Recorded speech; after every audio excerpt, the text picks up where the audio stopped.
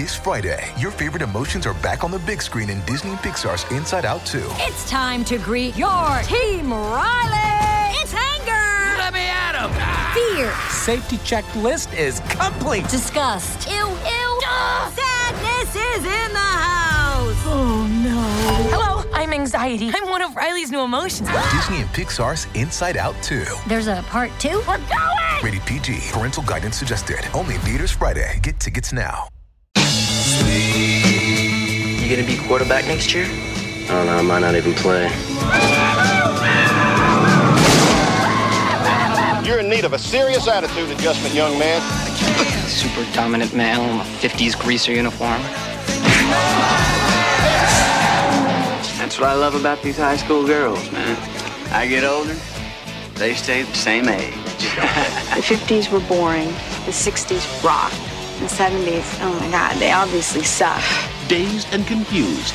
See it with a bud. Behind every good man, there's a woman. And that woman was Martha Washington, man. And every day George would come home, she'd have a big fat bowl waiting for him, man, when he'd come in the door, man. She was a hip lady, man.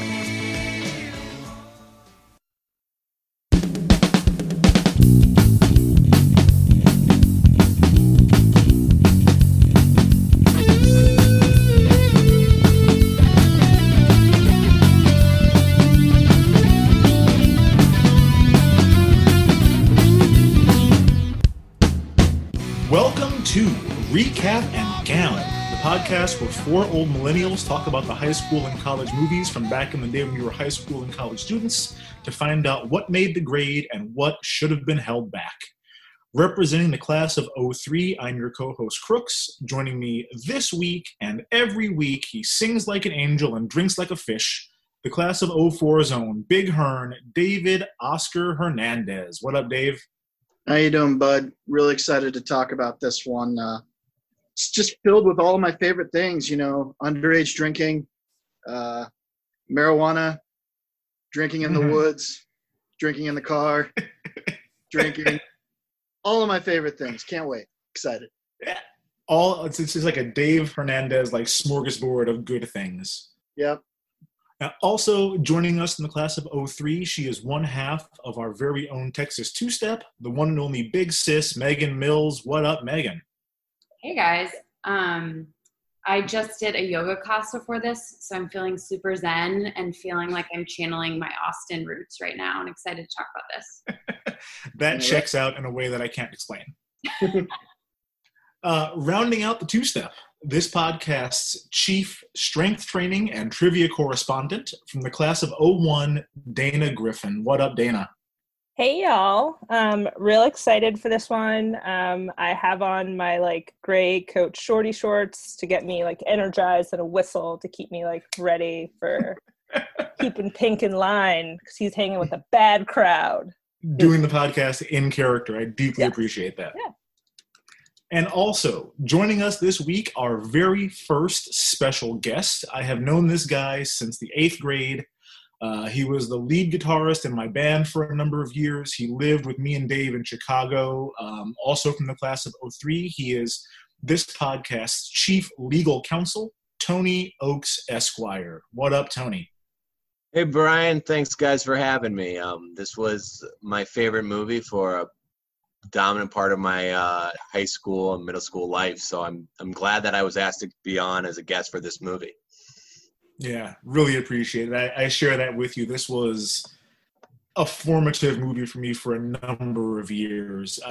Before we kind of spoil that, Megan, what movie are we talking about this week and where can we stream it? So if you haven't guessed from any of the hints, we are watching the 1993 classic Dazed and Confused. You can stream it on Starz if you happen to have that. I watched it on Amazon Prime as a rental. And I'll start with a quick rundown via Rotten Tomatoes. So according to Rotten Tomatoes, like George Lucas's American Graffiti, Richard Linklater's Dazed and Confused is an affectionate look at the youth culture of a bygone era.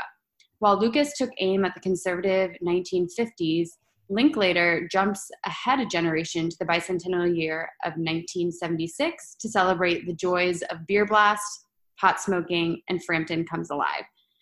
Set on the last day of the academic year, the film follows the random activities of a sprawling group of Texas high schoolers as they celebrate the arrival of summer and their paths variously intersecting at a freshman hazing, a local pool parlor, and finally a keg party.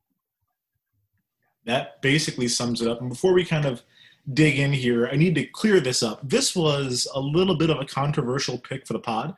As Megan said, this came out before really any of us were in high school or even middle school. And this is not even about kids from the 90s, but it fits the pod because, like Tony, I watched this constantly in high school. It was kind of a big part of my teen years. I think that's kind of going to go for a lot of people who listen to the podcast. And if you were to reboot this movie now and kind of space it back the same amount of time from the original, it would take place in 2003, which was our senior year of high school.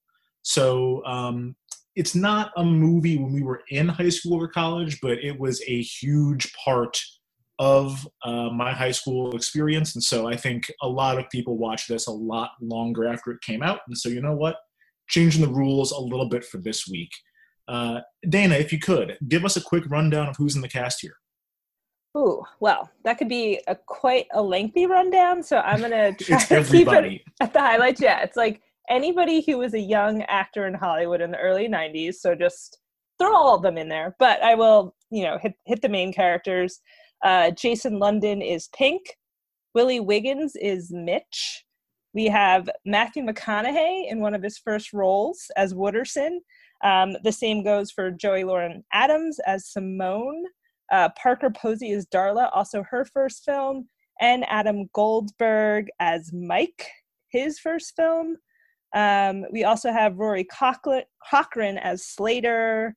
Mila Jovovich as Michelle, who I feel like there's a lot of people who just play bit parts in this. So again, I'm going to kind of rifle through. Anthony Rapp as Tony. It's his second film, along with Ben Affleck. It's his second film. I remember when I watched this at the time, I was amazed that he was in this movie because I saw it, well after it came out.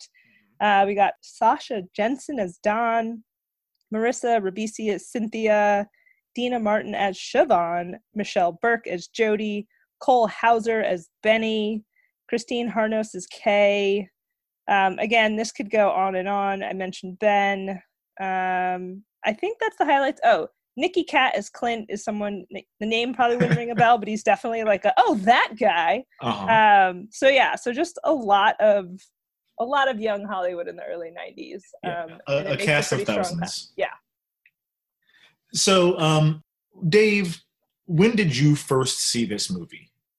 I thought about that for a while, trying to figure out when the first time I really saw this was, and I couldn't tell you.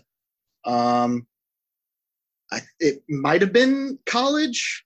I know that one of the most recent times that I can remember is when the Criterion Collection Blu-ray was released in 2011.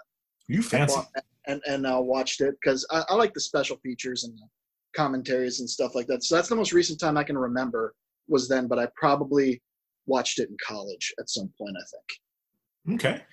Megan, correct me if I'm wrong, you watched this for the first time for the podcast, right?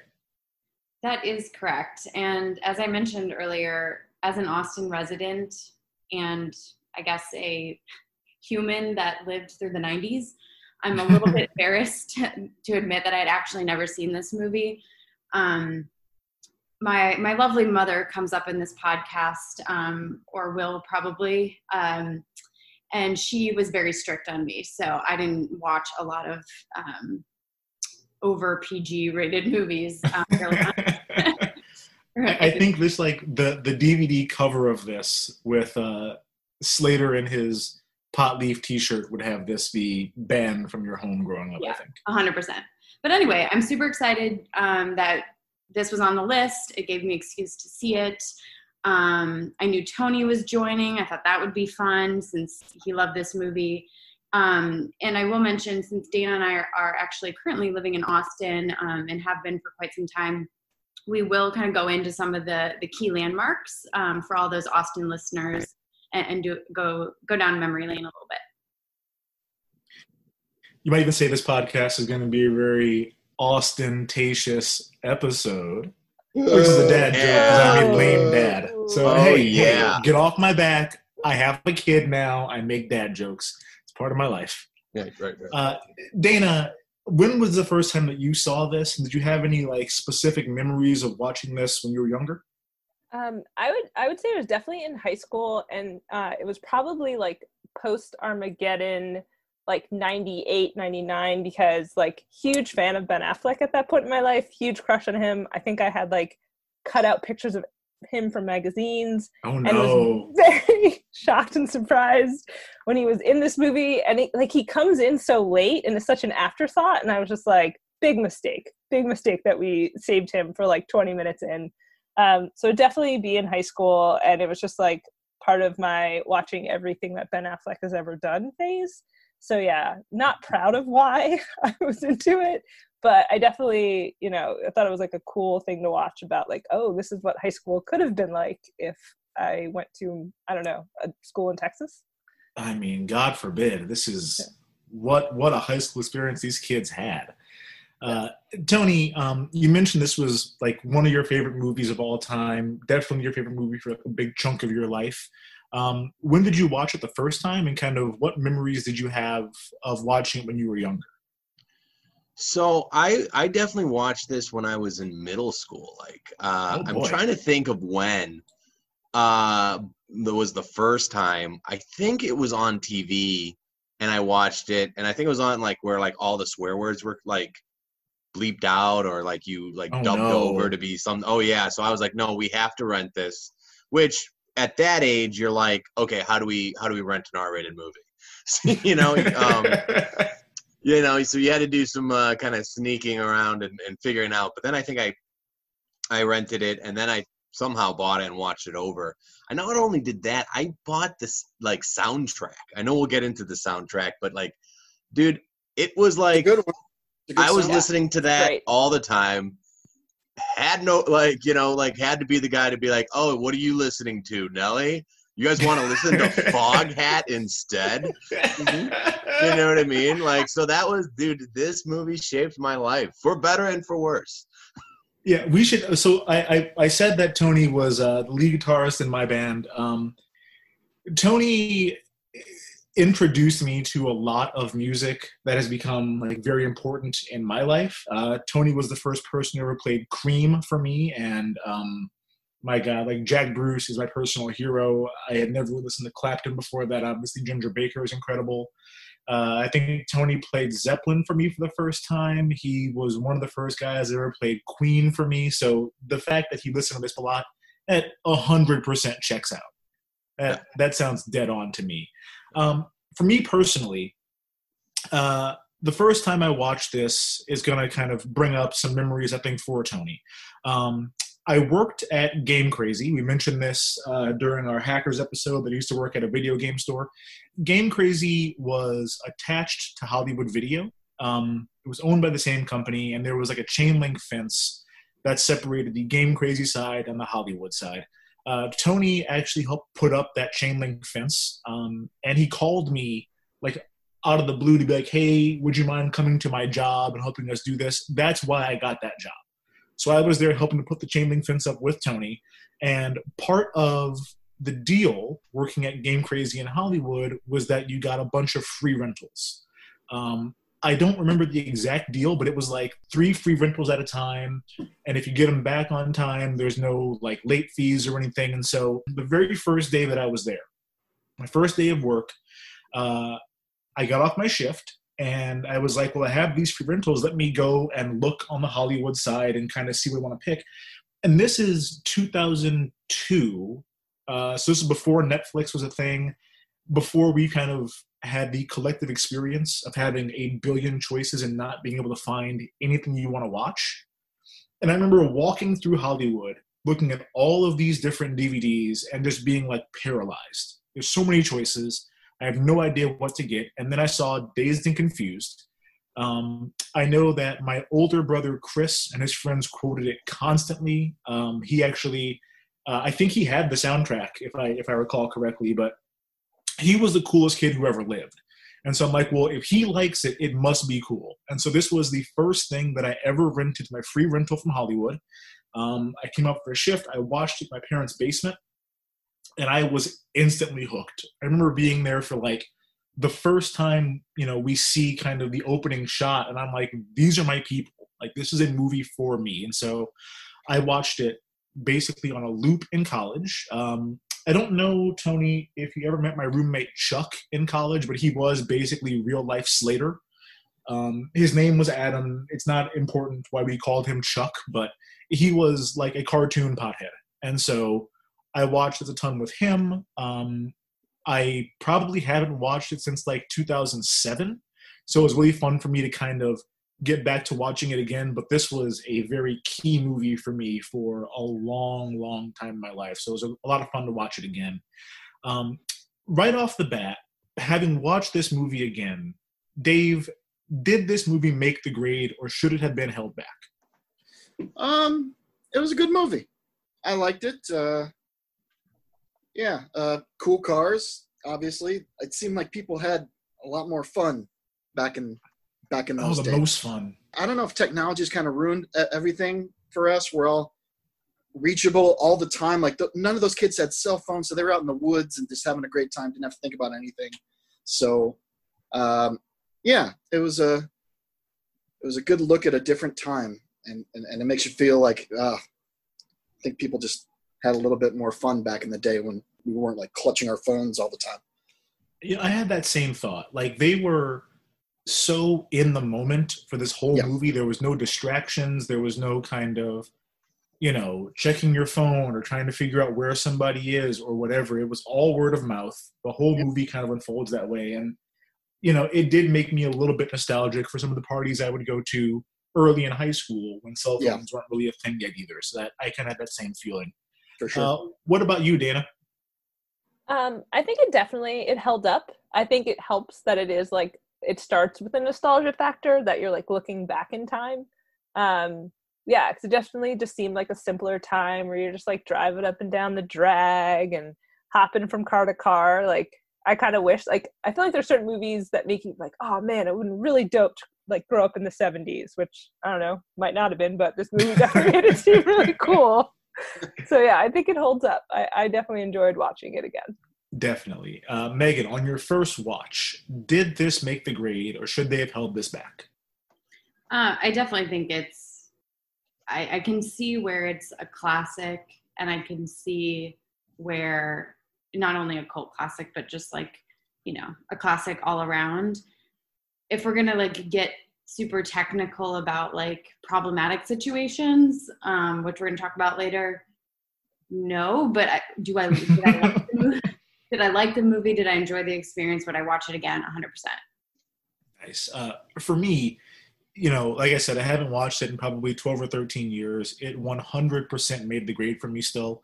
It, to me, is like basically a picture-perfect movie from the opening scene to the last shot. Not only is one of my favorite movies, it's also like my favorite kind of teen movie where it's all told in one night. It's the same kind of formula that you have for Can't Hardly Wait and Superbad. If we ever do a newer movie, which who knows if we'll ever get there, but Booksmart, which stars Beanie Feldstein, another one of these movies is all kind of told in one night. I love this construct for a teen movie. It doesn't work for everything, but for like a teen movie where you want to pack in as many kind of little individual moments as possible, it is perfect. Now, without further ado, let's get into this recap. Where do you want to start, Megan? Yeah, well, there were a couple fun facts that I just thought might be good to get out of the way. I don't know if we want to go into just the quick 2 fun facts. Sure. Mila Jovovich, the Siobhan character, who's basically the guy who tried to throw the party at his house's girlfriend. She did she's like when they party at the Moon Tower, she was just doing that song about aliens, watch them fly away. That was in fact an original by her.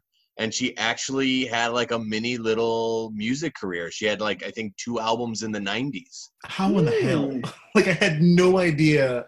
And for me, it's weird that she's like a very minor role in this movie, but is also on the poster and on like the DVD cover. I have no idea how she is the one woman from this movie that's on all the stuff for the movie. And she's listed third on IMDb. Yeah. Right. I think she was probably the most well-known at the time, because I knew her from like Return to Blue Lagoon. Anybody watch that movie? Oh my God. Oh, wow. Okay. She's no Brooke Shields. Yeah, No, so I think she was supposed to have a much larger part, but apparently when they were trying to do the scenes when she was going to have more dialogue, just didn't quite work. So that's why a lot of her stuff ended up getting edited out, but I guess they wanted to keep her on the poster. But yeah.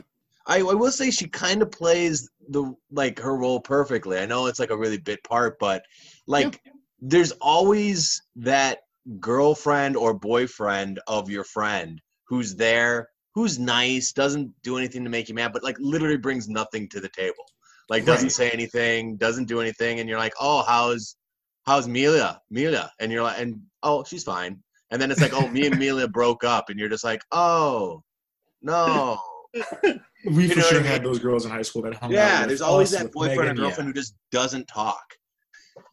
Oh boy, I was trying to think of a name that's specific from high school to add to the spreadsheet that would fit in with that for us, and I couldn't think of one off the top of my head. But I probably because they didn't say anything. I forgot about him. Yeah, for sure did. In 2004, about 10 years after the movie came out, 3 of the director Richard Linklater's former classmates from Huntsville High School, who were actually, their last names were Wooderson, Slater, and Floyd, filed a lawsuit against him in New Mexico State Court because they have a longer statute of limitation for defamation of character due to the way that they were written in the movie. I don't know why they waited that long and felt it took that long to feel aggrieved by the way that they were portrayed, but it was dismissed. But a little interesting fun fact that happened. And that's crazy that you wait that long for that. Yeah. Man. There's a lawyer who will take that case. Are you that lawyer, Tony?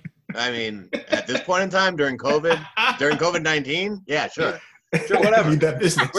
We'll go to New Mexico, whatever. That's where we're suing. Yeah, it was written up in the Washington Post, so it got some ink. Wow. Interesting. Crazy to me. All right. Well, I'm going to dive right in, but feel free to jump in, guys. So really interestingly enough, we didn't actually plan this, but it actually starts on May 28th, which is actually what today's date is. Fantastic. Yeah, on the date of this recording, so it seems like the worlds are aligning. Although it happened in 1976, right? And as we mentioned earlier, it's basically all over the course of one day or 24 hours, basically. And as you mentioned, Crooks, like what it reminded me of, because Can't Hardly Wait was sort of my Dazed and Confused. Mm-hmm. It just reminded me very much of like Can't Hardly Wait was kind of like a ripoff of this almost. Absolutely. Yeah, so it basically starts with a scene of literally every classroom in the building where, you know, this group of kids are like thwarting actually learning or doing anything. And smoking, drinking, getting high, like literally doing anything but what you're supposed to do in school. Well, it is the last day. I mean, it's like, come on, just leave then. Yeah, not like we were getting high on the last day in, you know, Monmouth County, New Jersey. But like, I was definitely the same thing, but I'm like, I guess it's the last day and it's the 70s, so no one cares. Like, that's the only way I can kind of excuse it. Yeah, like in woodshop, they're literally making a bomb. Right. And like a quality bomb. Right. And then in English, they're going to slip out to smoke in the bathroom. And the hall, the guys are drawing marijuana and like all this crazy stuff on the wall. It's like, just leave. Like, if it's cool, like, why are you there? Anyway. And Sweet Emotion is the song that's playing in the background, which, by the way, amazing and totally set the scene. And we're going to dig into the music later. Yeah, we're going to get into the music in a little bit. But there's something that I think we need to kind of mention here. This movie essentially has like a cheat code for a lot of this stuff. And we're going to see it pop back up a bunch. in preparation for this podcast, Dave and I did a practice recording based on the premiere episode of Netflix's Everything Sucks, and they kind of have the same cheat code there. So what I mean by that is, when you're making a period piece like this, you have the benefit of knowing all the best stuff to put in. The music, the fashion, the hair, the slang. Everything can be pitch perfect and really stand the test of time because you already know all the stuff that survived in the consciousness from back then. So we'll kind of get into all the segments as the episode goes on, but they were basically just distill down the entire mid-70s into their essence and hit every single note perfectly whenever they wanted to with this one. So yeah, Sweet Emotion, the music in general, the looks, everything, I feel like it's like, all right, we know how this is going to work out in the future. And so we're just going to put in all the best stuff. Great. That's a good point. Good point. So a large part of the plot really revolves around Pink, the quarterback of the football team, signing a pledge to avoid alcohol and drugs while playing for the team. And he's like, the guy who's everyone's banking on, but this entire movie is about doing drugs and drinking. So it's just kind of like very interesting. It's also a little interesting because being back in the 70s, I wasn't like really clear that they had those types of rules. Like our school growing up at Neuqua was a zero tolerance school. Woo! I don't know about you guys, but that truly made me scared in terms of if you are on a sport and you were caught with something, like there's zero tolerance, no questions, you're out. Boy, howdy, you did have to sign pledges and things like that. But curious, I know that I was on Palms and Orchesis, but I know, Brian, you played football. Did you guys have to do something like this? So like you said, I played football and I also ran track in high school. I was a lot better at football than I was at track. And our football coaches alone could just like fill an entire episode. We never had a pledge to sign or anything like that, but we also didn't have to. Not only were we a zero tolerance school, but our coaches were almost unanimously very fervent evangelical Christians. Despite the fact that we're at a public school, our coaches were basically like Jesus and the apostles. From freshman year through senior year, every head coach was like a super, super serious Christian. A big part of high school for me was like the football summer camp. It was quote unquote voluntary, but like if you didn't go to both the football camp and the conditioning camp, you had no shot of ever seeing the field. And I can remember clear as day being over at Steve Vanderbon's house early in the summer of '99 and hearing about this guy, Coach Still. If you're listening at home, pop open that spreadsheet, write that name down, because Coach Still, I think, is going to come up a lot. And while you're at it, go ahead and log in Steve Vanderbon there too, because he's a guy that I think is going to come up kind of a lot from some of the wackier characters that we come across in some of these movies. But Coach Still is like a cartoon football coach come to life. If you watched King of the Hill, he looks just like Hank's football coach, Coach Sowers. So I remember I'm over at Steve's house, and our friend Brian Fuller pops up and says, Coach Still just showed up at a house party last night and suspended like 15 starters on the varsity team because there was drinking at this party.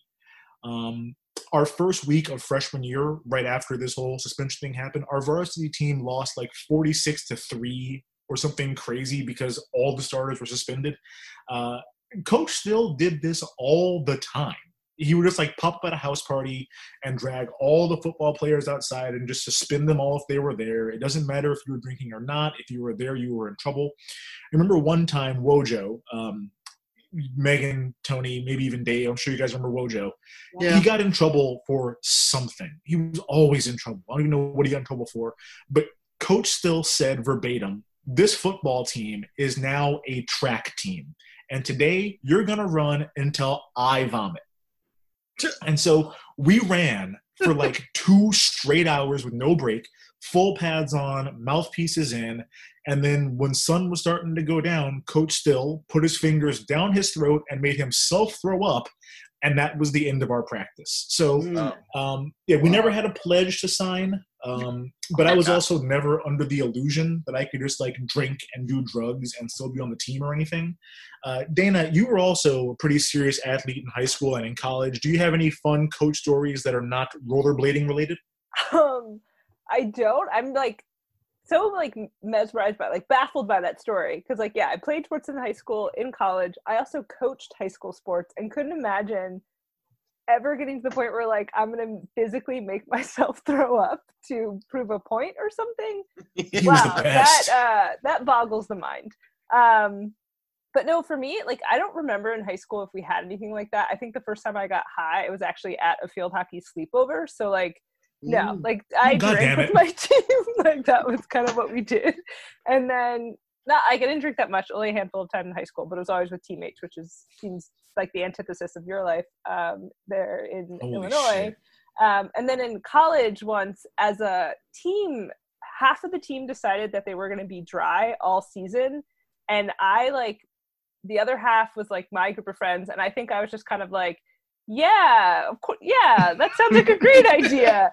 And like I left it as that, but they took that as like a solemn oath that my whole crew was also dry. And then like found out that we had been drinking the whole entire time, and it led to quite a fight. And it was just like, we're in college, no one's getting paid to be here, we're not good anyway. Like that occurred in college. This whole like, you must stay dry.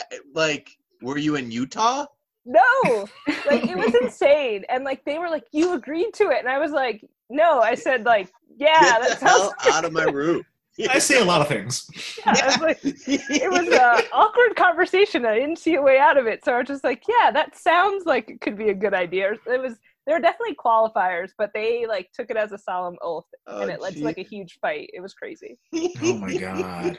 So yeah, that part of the movie, I was like, ooh, in high school, damn, that sounds like a lot. So yeah. Oh boy. Like Brian, I played soccer, and it was never an issue. And like a different beast, I feel. Well, your coach was Jim Johns, right? Exactly. Like we had two players who showed up late to a practice that we had to go to because we lost huge. And they showed up late, and they were like, "What were you guys doing? Why did you show up late?" And it was like, "Oh, we were at blah blah blah's house, and we lost track of time." And we're all like, "Oh, you were getting high." We all know what they were doing. And then we still didn't have any type of pledge or anything like to talk about. Like, see, okay. It's like, okay, they were smoking weed. Go on.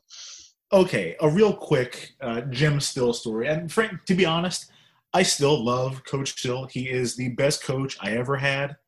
That's terrible. He was like a great like Stockholm syndrome. molder. Yeah. No. Like sincerely, we're friends on Facebook now. He was the Stockholm syndrome. We're going to watch Varsity Blues next week as a spoiler alert for those listening. And one of my old teammates, Eric Bramwell, is going to be on the podcast with that movie as well. There are some dark Coach Still stories that I will tell. But this one, I think I might have actually been sitting with Megan when this happened. So my sophomore year, I got a bad injury the very last play of like preseason workouts. And I broke my collarbone. I was out for like 7 weeks.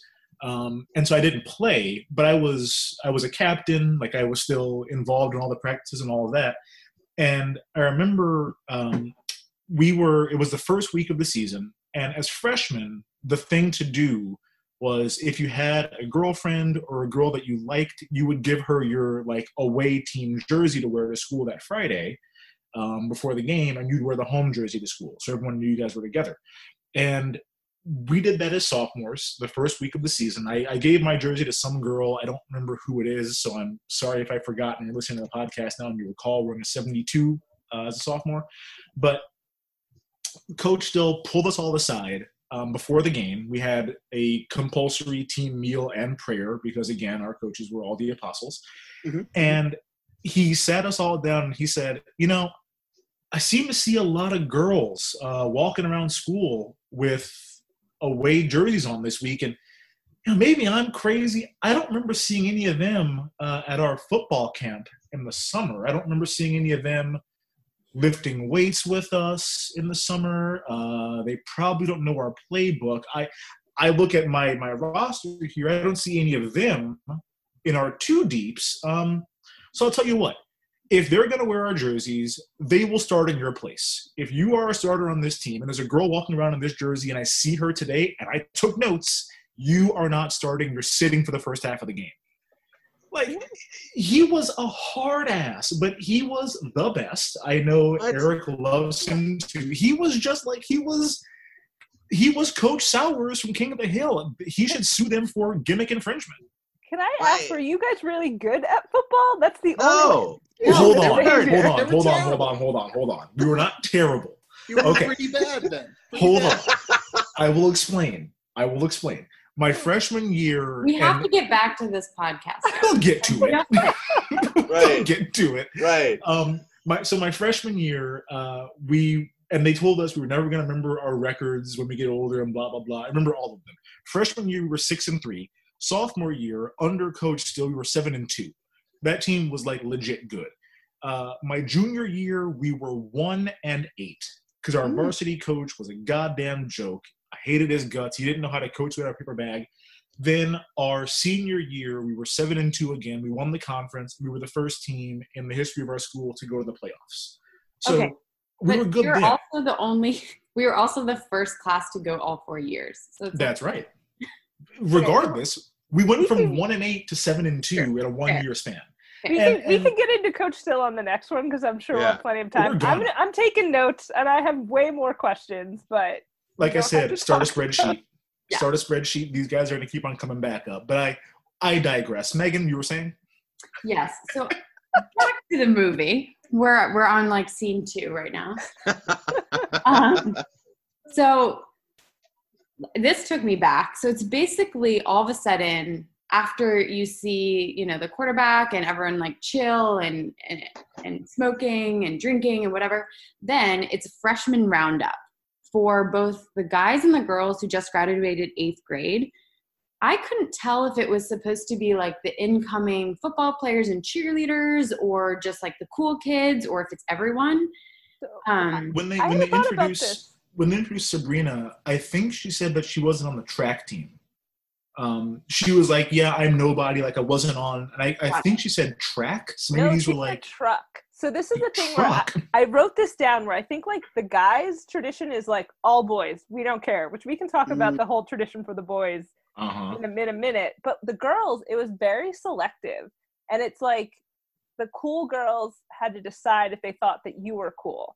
Because like Jody goes over to her and it's like, aren't you with us? And she's like, no, I'm not on the truck. I'm not cool. Okay. And so the girls one is very selective, but the boys are like, we're beating up all the boys. So it was interesting. And they definitely chose her and not her friends. Yes. So Megan and Dana, would you go through that if you were incoming freshmen? So I was in a sorority. Let's just remember. So was I, but I didn't go through that, but I went through things. Yeah. Whoa. Yeah. I mean, Brian's talking about Coach Still. We need to know at least a thing. No, we have to keep moving. And then Okay. Wow. Convenient. I don't know. Like thinking about it, like I also think when I watch like for me as the only what's the name of your guys' high school? Miqua, whatever. Miqua. It's a silent U. Okay, as the only one who did not go to that school on this podcast, when I look back and watch like teen movies, I was like, that seems so interesting. Like my high school just it didn't seem very cool. Like there were very few parties, or maybe I was a nerd and wasn't invited to them.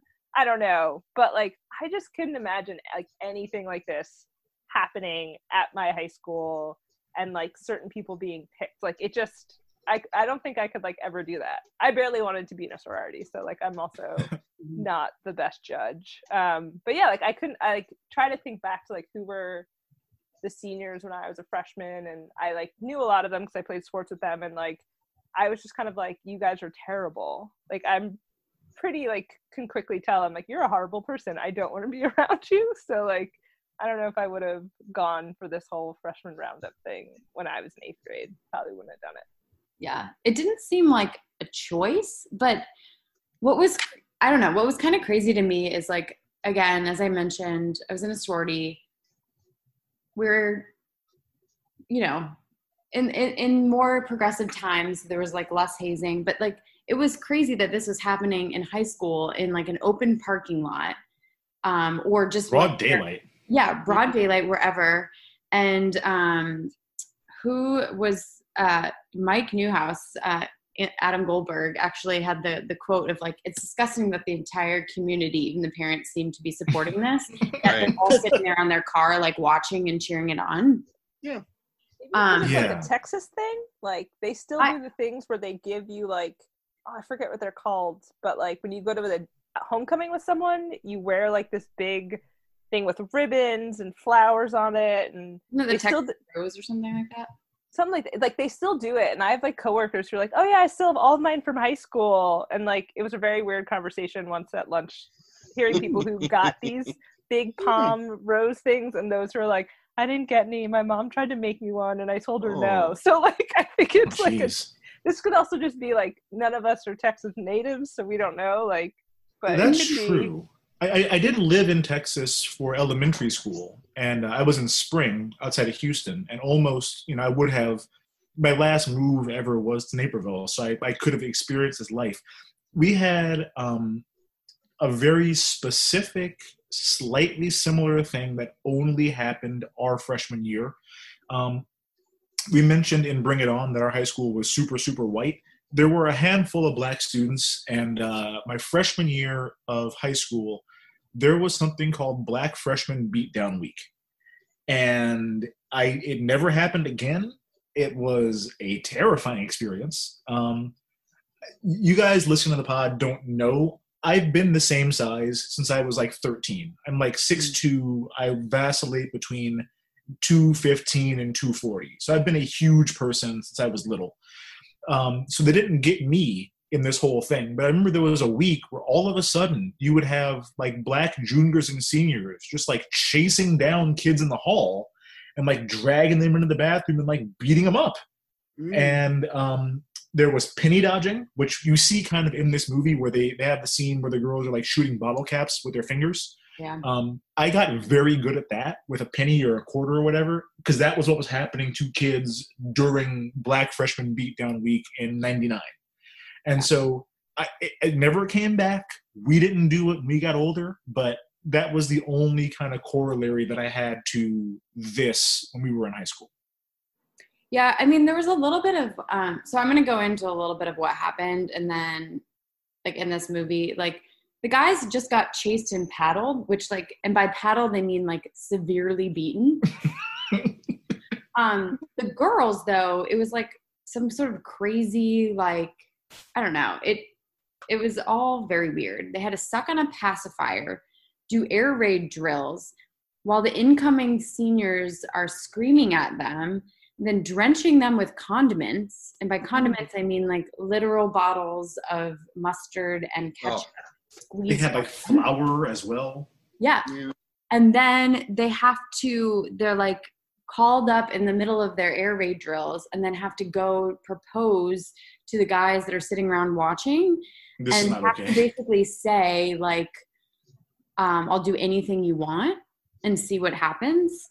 And so it's like such a, it actually kind of showed a little bit the dichotomy of like women during that time of like, being sort of still like the wench, I guess. I don't know. It was very weird. And then it goes into like, so if the guys didn't catch, some of the certain eighth graders, they literally made it part of like their evening to like stalk them and wait.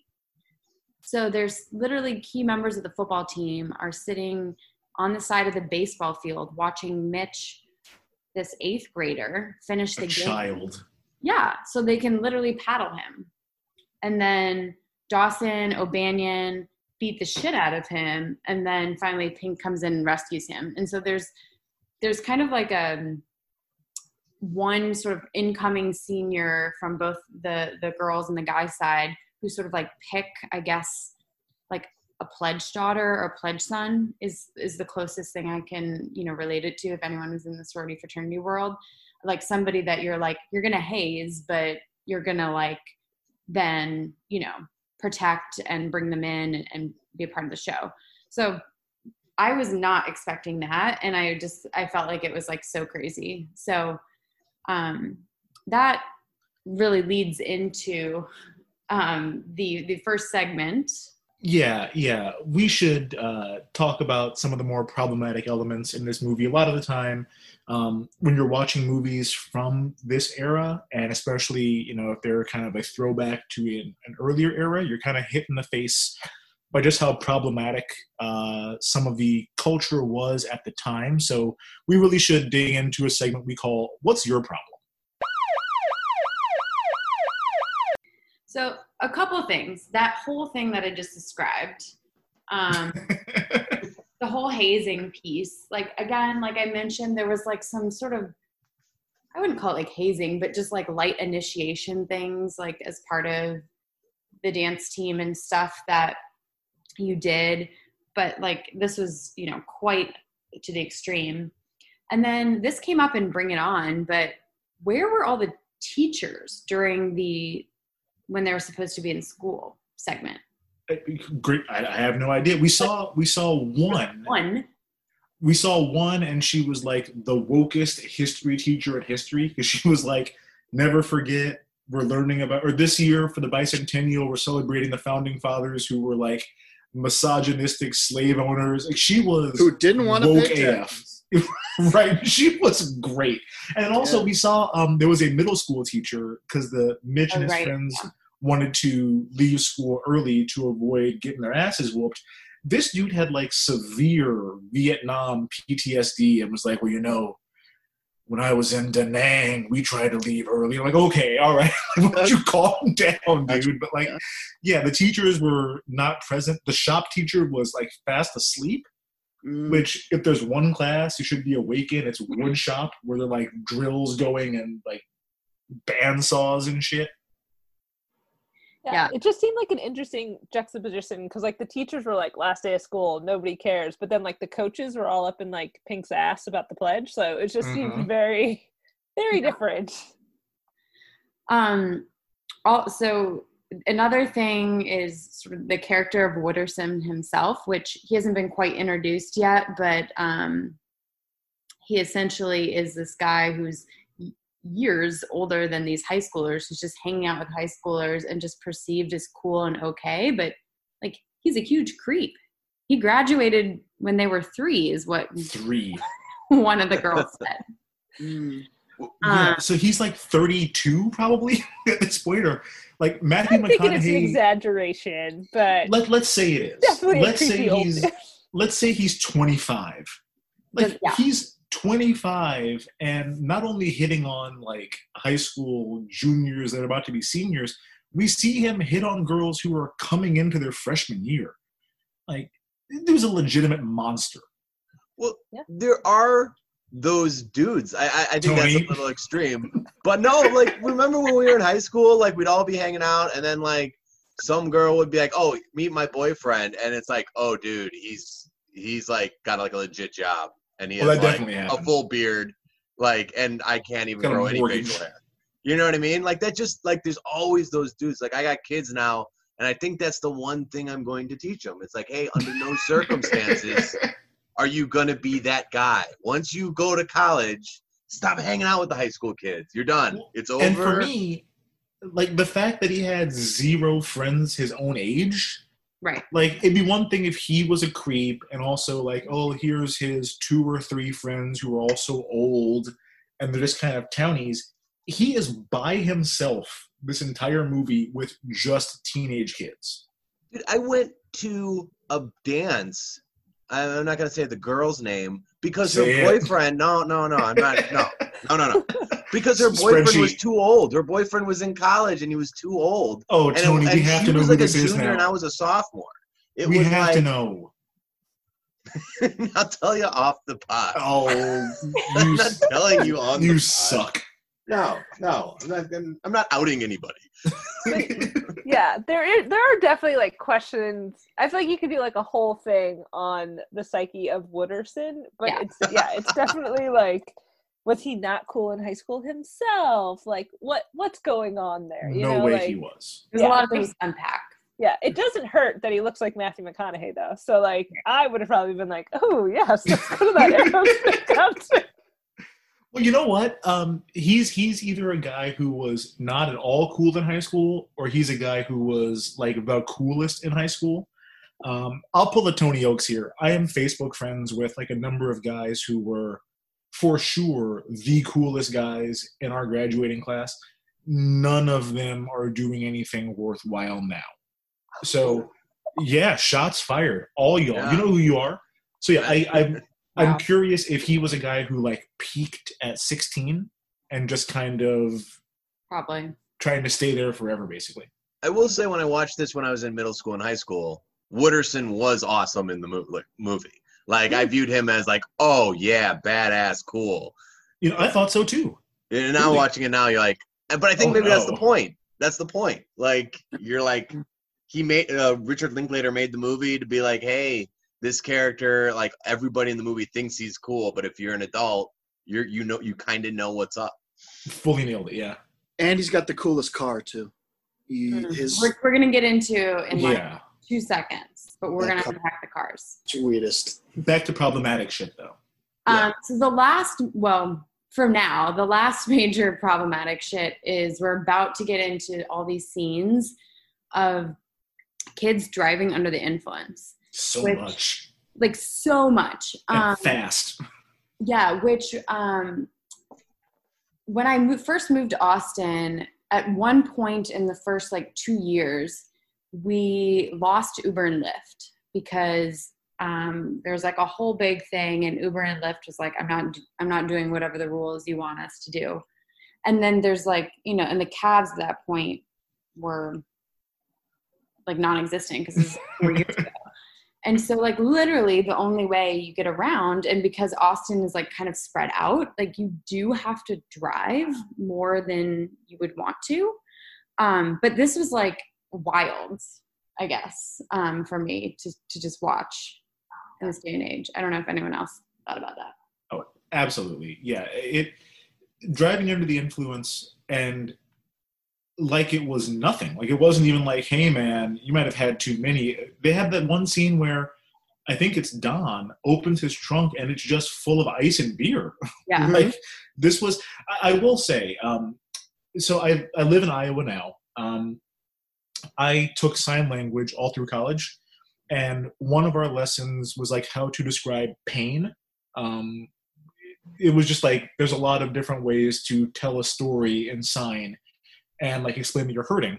And so one of the things that we had to do was get in front of the class and tell a story about a time that we got hurt. I think I told a football story or whatever, but I would say at least half of the kids in my class who were from very small towns in Iowa, their stories were we got my buddy's Jeep, took all the doors off, got real drunk, how you always do, and then just drove around the field, and long story short, I flew out of the Jeep and hurt my head. That was a lot of these stories of not we got drunk and then got into a car, we got into the car to drunk drive. So it seems that might just be a thing that used to be a regular thing. They call them road sodas here. If you're a kid in rural Iowa and you want to drink and drive, you don't call it beers. I'm having some road sodas. So I think that's a thing that just used to be a regular part of life. Mm-hmm. I just think the amount of things they were under the influence of, so much pot is smoked, just so much, a lot. It's from 9 a.m. until 4 a.m. And I'm just amazed. Maybe I was wow, teens can really just do all that. I don't know. Heck. Yeah. Yeah. I used to smoke a little bit in college, one or two, and I'm done. I just could not imagine smoking a joint all day long, drinking a ton of beer and driving around. What? Listen, let's not go crazy. Tony and Dave used to live with me. I used to live with D-Mac. D-Mac isn't the best example. D-Mac is basically Slater. Right. He didn't do it right. But there was a time in my life that I smoked a lot. A lot. And I could for sure, there were days that it would be and I'm an early riser, so 6 a.m. up until whatever bedtime was. But I didn't smoke until I was in college. So I can't imagine high school me trying to pull that off and be functional at all. Did you also drink a ton of They're no-name beers, but I'm going to say, because it's Texas, like Lone Stars or Pearl. It was Lone Star for sure. Yeah, like, or Pearl's a more local one. But, like, were you also smoking all day and then also drinking as many light beers as you possibly could? Oh, no. See, the two together that I'm amazed. Well done, children of Dazed and Confused. Wild. All right. Well, I'm gonna take us back. So we're getting into where everyone's driving around under the influence because they're prepping for the big high school party. So there's supposed to be a huge kegger at Kevin's house, who is, by the way, the biggest pothead I've ever seen, and I think that's actually how he is in real life. The actor who played him. And so they pull up to Top Notch Hamburgers, which is a current Austin staple. And definitely a place that I would say is where you would go to pre or post party, probably in college or high school. Mostly post party because in my opinion, it's not that great. I dispute. I'm calling it shenanigans on that. I think those burgers. Have you had their fries? They are in fact soggy. I do sweet potato fries are delicious. I think their milkshakes are great. They do delicious fried chicken. I don't know what Megan's talking about. Top Notch is amazing. Oh my. But one other fact about Top Notch: O'Banion's Broken Paddle is hanging out by the cash register. So that's great. Nice. That's fun. I like that. Yeah. Nice. Pop in and take a look.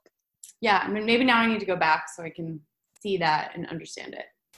Regardless, Kevin, who we just talked about, is the big stoner. He is an idiot because he had the eggs delivered to his parents' house before they went out of town. And his dad was like, wait a second, are you trying to throw a big party here? And he's like, no. And his dad's like, yeah, we're not going to go out of town. So instead, everyone just decides to sort of drive around and hang out. And so there's like sort of this chain of like, if you're in the know, you, I guess, get the information quickly. I don't really know exactly how that happens because there's a lot of word of mouth. A lot of word of mouth. So anyway, then we get into this, a ton of scenes where everyone's just driving around. And my biggest question was, why does everyone have such incredibly cool cars? And can we dig into this, Dave? So impressive, the number of muscle cars that are being driven around. These are top of the line vehicles in the 70s, and these kids have them. It's almost infuriating. Like, is this a rich kid's school? Because the houses were pretty nice. No, that's the thing. I'm thinking that this was the rich kid's school, and these were all well-to-do children. But Wooderson's car is my favorite. I don't know if he's necessarily a rich kid per se. He had a 1970s Chevrolet Chevelle SS 454. The Pink's car is probably the least cool. El Camino. It's the El Camino. I mean, it's like a pickup truck if you don't want to have to climb too high up off the ground to get in there. It's half car, half truck. Half car, half truck, and they thought that was cool back then. And I've seen some today that are still kind of cool if they're restored properly. O'Banion's car is probably my second favorite in the movie. It's a 73 Plymouth Duster, because anything called a Duster is pretty cool. Primer gray. It's got that primer gray, yeah, where you'd run your hand across it and it would make that sound. It's one of my favorite sounds. But Pickford's car, that bright orange, loud, ridiculous car with that, I don't know what you call that thing on the hood. The hood's got like holes in it for the engine to get more air in there. Listen. Intake? Let me dig into that one. So that's a 69 GTO Judge. The Judge. GTO is already like the top of the line for a Pontiac. Like a GTO is above a Trans Am at the time. For sure. And the Judge was like the finest car that Pontiac produced at the time. I pulled a Dave Hernandez here and did some research. Oh, yeah. So a 69 GTO Judge, which is what he had with the Ram Air hood on it, original MSRP was $800 below a Corvette. Like you're driving like a supercar at 16, 17 years old. Yeah. I saw the Judge and I'm like, all right, like these kids are all billionaires apparently. Well, I will say, I think like back in the day, like my dad told me a story about how he worked 2 jobs while in high school all just to get a car. And I was like, did you ever like work 2 jobs again? And he goes, oh no, it was just to get the car. And I was like, well, what about, like when like I was young and and like mom was like out of work because she had to raise. No, one job. Just to get the I already car. had the car, Tony. One job. Yeah. Car, two jobs, everything else, including you, one job. Yeah. But again, I think like back in the day when you were younger, and this was when he was in high school, I think that was the thing that like everybody kind of saved up for, like all dudes.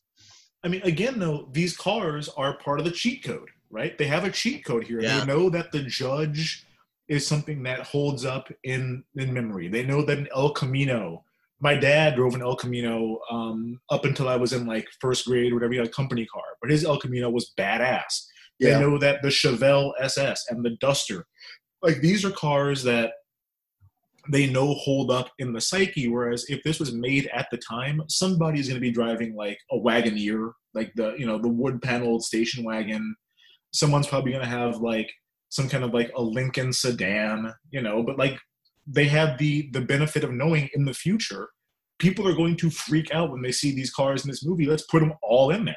They had some sweet Chevys from the 50s, a bunch of F1 pickup trucks, and the full variety of all sorts of classic American cars were on full display. So to be able to answer that question, like we don't really know. Are the parents cool?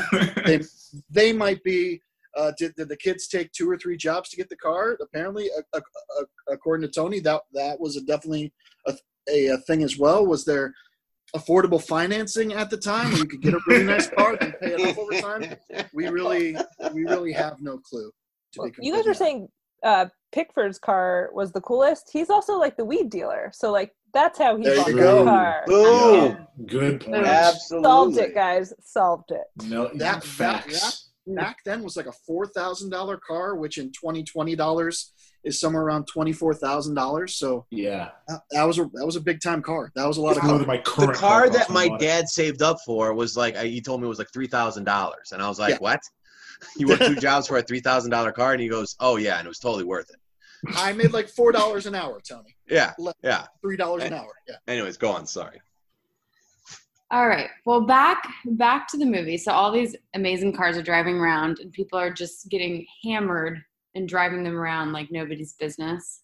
Then we kind of interject. This is where we really get introduced to Wooderson as we get into the pool hall that apparently is open to high schoolers and also middle schoolers. And grown-ass men if Wooderson's there. Yeah. Since they're technically in 8th grade, some of these people. And Dana mentioned earlier, what is the Austin? It's the Violet Crown Shopping Center where the barbecue place Style Switch is. Yeah. So yeah, it's like the Emporium. It's up on North Lamar, like Top Notch. No, Top Notch is on Burnett. Sorry, for people who don't live in Austin, you're gonna love this. But Top Notch is in Burnett, and then the pool hall's like the next big block boulevard over on North Lamar, but they're like not far from each other, so you can be cruising back and forth all which night. By the way is in the same area that Dana and I both lived at for a little bit, which we'll come back. Ooh, yeah. Central Austin. Yeah. Anyway, so this is where we get introduced to some of the initial first few iconic lines from the movie. This is a new segment that we really should have had going back to Bring It On, I feel like. But we're going to have it moving forward here. We're going to call it Potent Quotables. What did you say? So I'll start with a couple that I wrote down, but obviously Wooderson's all right. I feel like McConaughey got a lot of his lifetime quotes in this movie. Like, I didn't realize that all right is in here. And Megan, I know you have this one later, but like the just keep living. Like, LIVIN.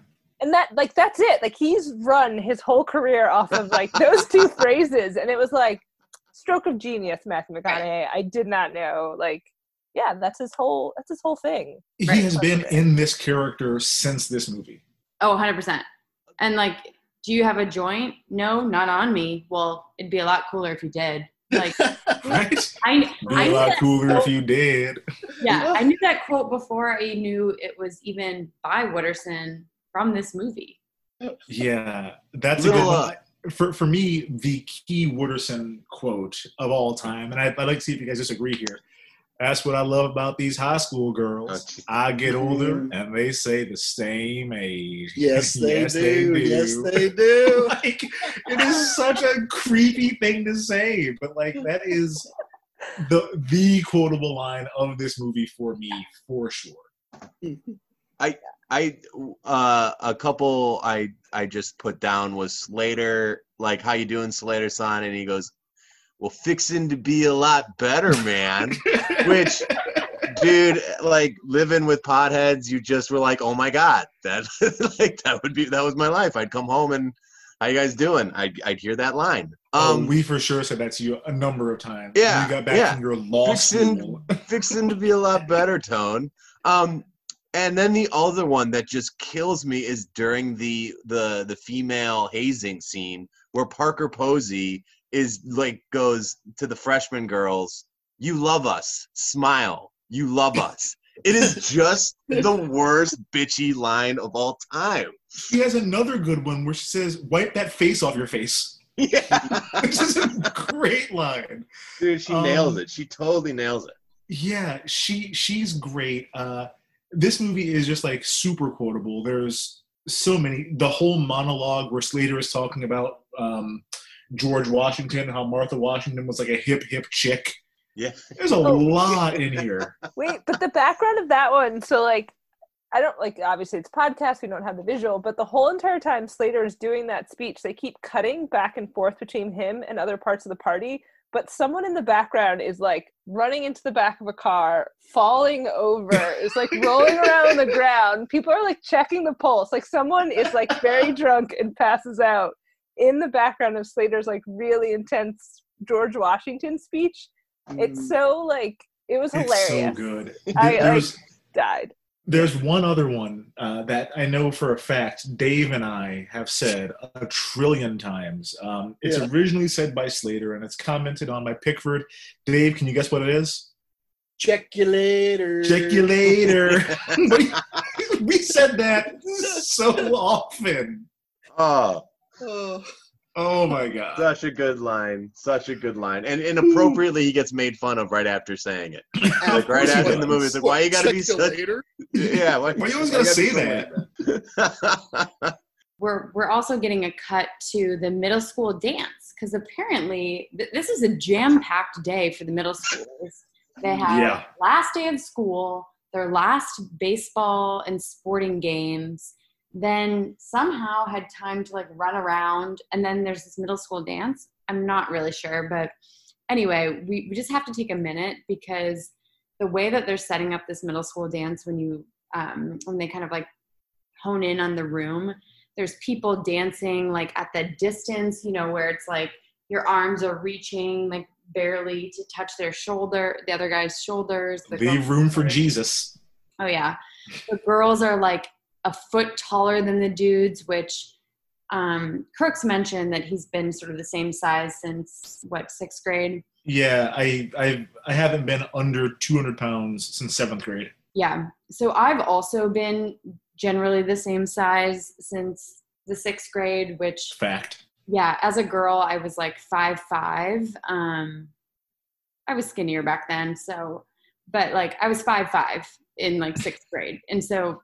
You know, at best, there were maybe like 2 guys that were my height. It was me and Tim Murray. Right, exactly, which I dated Tim Murray for a hot second. Well, of course you did. Yeah. Anyway, so that was great. And I was like, yes, I totally get this. And then all of a sudden you get to this like makeout room that's behind the curtain. Bro. What was that? What? And like that did not Sanctioned. happen. I was like, this is where I've been lost. There was a lava lamp in there and blacklight posters. Yeah. And like no adults. Yeah, I was like, oh, this dance is kind of cute. And then the makeout room, and I was like, what the hell? I had to write that down. I was like, what? We should talk about, so Megan, Tony, Dave, and I all went to the same middle school as well. Tony, I think you were just there for 8th grade, and that's it? Just 8th grade. Okay. So You we were there? had... You were a director? Yeah. It has nothing to do with Dazed and Confused, but yes, I went to So we had dances at our middle school. They called them gigs. Yeah, man. You go to the gigs. They were not this. Gigs were super well lit. There was basketball in the gym. For sure, nobody made out. My first ever heartbreak was at a gig, as we will discuss, I think, a lot moving forward. I was like a full-blown girl-crazy wreck all through middle school and high school. And I can remember very vividly, like a 6th grade gig, the girl that I wanted to dance with danced and made out with Dave Lennart. Oh. Yep. Well, there was making out going on. Well, I mean, listen, my memory says they made out. Probably it was a peck. But in my mind, they were just like full on going at it on the dance floor. I know they weren't. But the gig was a far, far cry from this. It seems like we kind of screwed things up as time went on. Yeah. We gotta address though how the one kid is actually like the least attractive of the young kids is actually like making out, and like more attractive friends are like, no, dude, you need to stop. He had the most personality, Tony.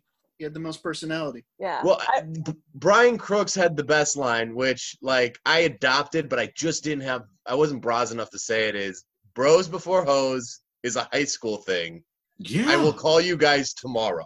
Yes. Listen, we were as tight as could be. We were thick as thieves. And then we got to college. And I'm like, man, I will see you guys tomorrow. Like, and you know what? You will see me tomorrow. There's no reason for us to like, I would never go and pull you away from a girl and be like, Tony, it's time to go home. I'd be like, all right, we will call Tony in the morning. Good luck. Yeah, but this is like 8th grade. I wish I had the rule back then. But yeah. but there's a thing, right? You know. There's a thing when you're every group has a least attractive person in the group, and if the least damn Tony, just just I mean it's just real, and it's like if the least attractive person is getting lucky, even in 8th grade, I think everybody has to be like, dude, give him his night. I don't think this guy's getting a lot of nights. Yeah. I wrote that down as well, and I was just like, why are they? He's like, because they like think, oh, we're gonna go hang out with high school girls, and they're gonna do more, and it's like the high school girls aren't gonna hook up with you, like. If you're not why did he go with them? I could see them being like, all right, it's time to go. And I'd be like, get the fuck out of here. Yeah. Like, he even said, he's like, hey, guys, I was getting there. And they were like, you weren't getting anywhere. Like, no, you weren't getting anywhere.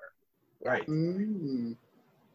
Just felt bad. Just felt bad for the kid, even in the movie, you know, just felt bad. And then also it's opening them up to then be leaving and getting out into the world where these guys, these seniors are going to like, literally beat their ass. Yeah, so they're walking into the purge. Yeah. Yeah, and then the girls show up, they start peacocking, blah blah blah, like and then there's a lot of other driving around under the influence, and Can I ask, what is peacocking? I saw that in the notes. And I'm unfamiliar. Tony, did you not watch Pickup Artists? We've talked about, what was his name, Mystery, a couple of times on this podcast so far. Peacocking is if you are a guy and you wear like a big dumb hat or like an absurd medallion so that you stand out amongst all the other guys as a peacock would with his plumage. Right. Okay, you learn something every day. You've probably done it before and not realized it. Oh, for sure he has. No, did it at Eric's wedding with tight ass pants. That was not peacocking. That was my wife thought things. My wife still thinks I look good in skinny jeans, and you didn't look good then. Ooh, we roasted. Anyways, go on. Let's move on. Nobody needs to know about my tight ass pants. So anyway, the next scene. Mitch and Wooderson, they pull into a gas station. I was trying to now at this point kind of pinpoint like where in Austin I thought it was. I thought it was the east side, which is kind of the up and coming area. but it's literally, the gas station is a stone's throw from where I first lived the first year I moved in Austin, where Dana like lived down the street from me. The one on Medical? Not to be used to people who don't live in Austin. Okay, I know exactly. I could walk there from one of my jobs. Yeah. Yeah. I was like, what? Anyway, so then the 13-year-old, which I think is what an 8th grader. He'd be like 14. 13, 14. I was 13 the last day of 8th grade, but I was 14 like 2 weeks later. Okay, fine. 14-year-old Mitch pretends to be 18 because, again, at this time you have to be 18 to buy beer. Goes inside, steals Wooderson's line, basically about kind of being older and cooler, and then he doesn't get carded, so he walks out the 6-pack.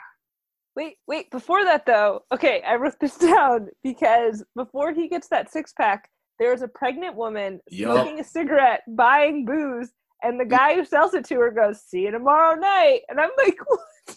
He's like, make sure you get a lot of food because that kid's going to be hungry or something. Like, yeah. It's like very much a throwaway moment. So good. Yeah, I was like, is the insinuation that she's just going to be back in the liquor store tomorrow? I don't know. I had a lot of questions, but we don't have to go too far. But I just had to point out, pregnant lady smoking, buying a whole bottle. There's a scene in Mad Men where they're at like Don and Betty's house, and I think this is Betty's pregnant, and there's like 12 pregnant women just like chain smoking and drinking like margaritas. Shit. So yeah, martinis, right? So they're very much trying to put us into this was a thing at the time. Yeah, I don't know if this was a thing at the time. My brothers were born in 1976. Pretty sure my mom, she might have been smoking. She might have given it up, but I don't think she was drinking. I should have asked. She wasn't cool, man. I guess she just wasn't a hip lady. But I just had to. Yeah, it just caught my attention. I had to mention it. Anyway, so then Fred obviously tracks down the 8th grade. O'Banion. No one knows. What is this? Was it Scooby-Doo? Yes. O'Banion tracks down the 8th graders who left the dance because they're a bunch of idiots. They get it. The ugly guy gets a beat down instead of getting made out with, which, sorry guy. Or Hirschfelder. Yeah. And then later we cut back to the pool hall. And they all of a sudden there's like this whole scheme in which they like dump paint on Fred, which this guy has been probably the scariest of all of the characters. If I'm an 8th grader and in high school, and like you do not want to be on the wrong side of him. Like we haven't dug into it. He's a violent psychopath. Yeah, like let's take a minute to dig into him and like what the fuck were they thinking? He is very violent. He takes more pleasure than anybody else in like beating these children.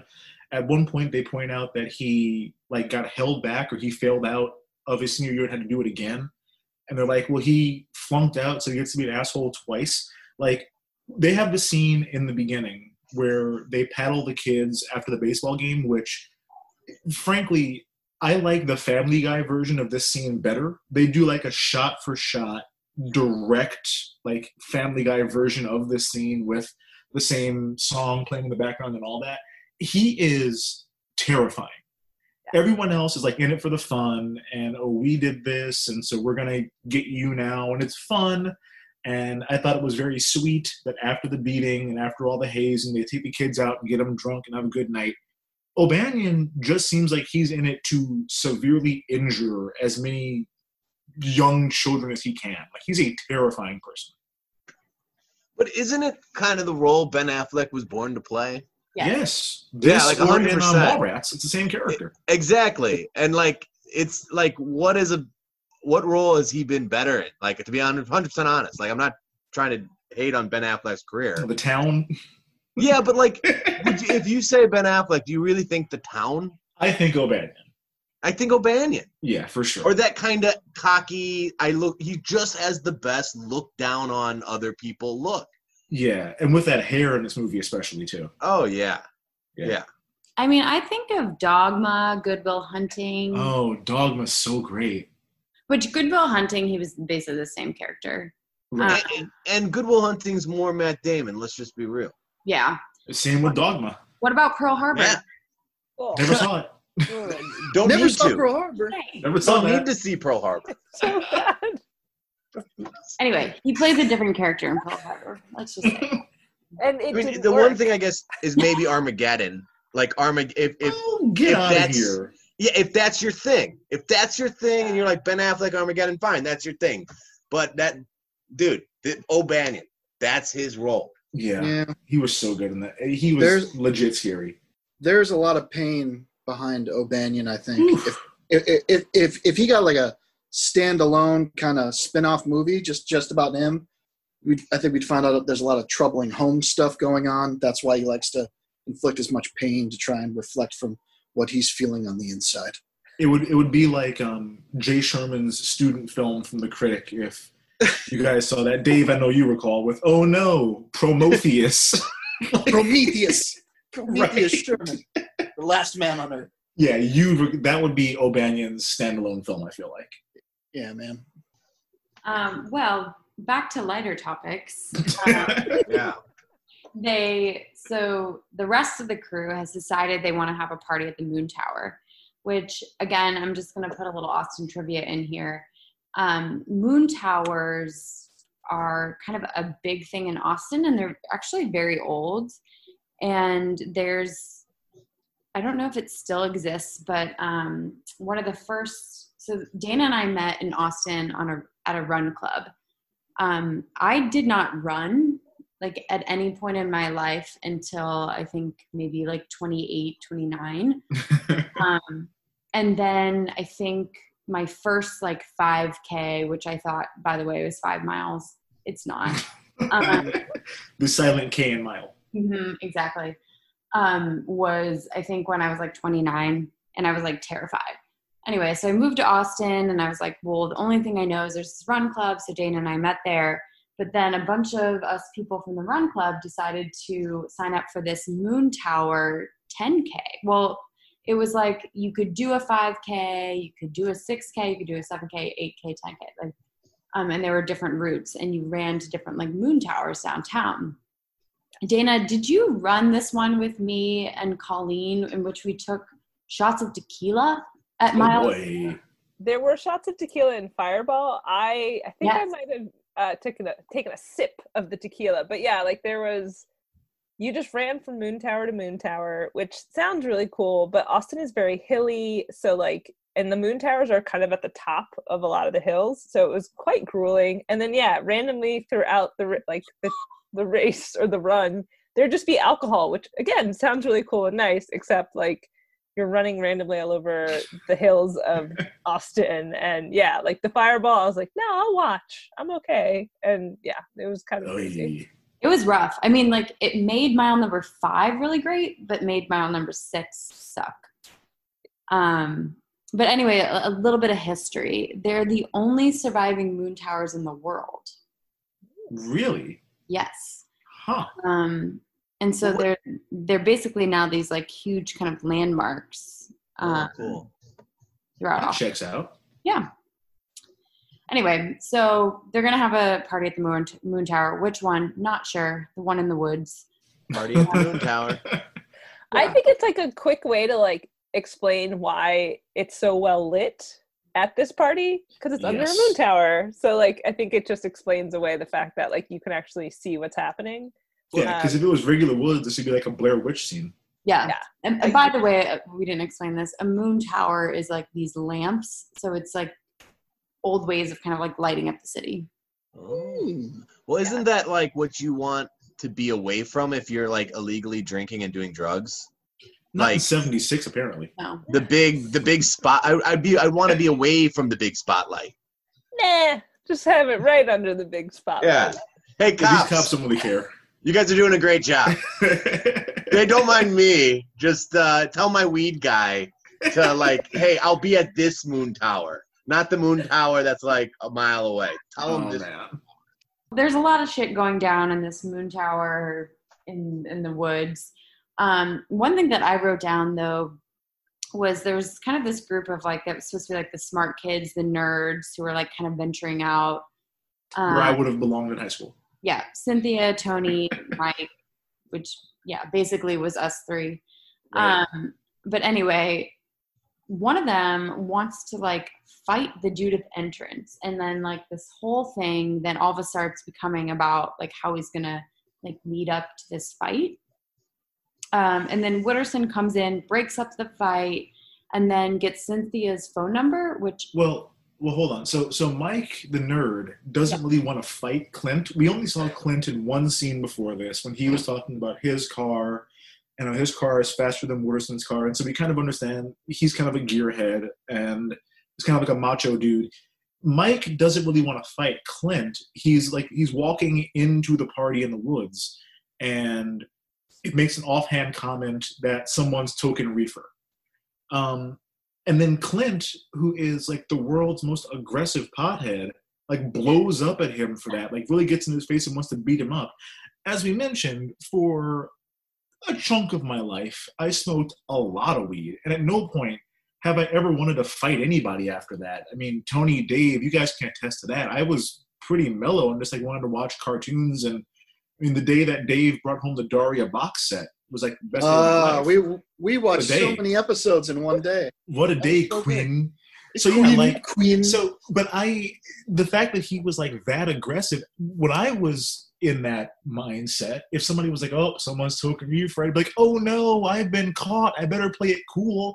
Like Clint was there to like fight, and I think that humiliation that Mike suffered kind of in that moment of this guy really kind of bigfooting him just kept building and building as the night went on, to the point that he's like, well, I'm just going to punch him once, because in this kind of a setting, a fight is only one punch, they'll pull us apart, whatever. Like, I feel like he didn't want to be there in the first place.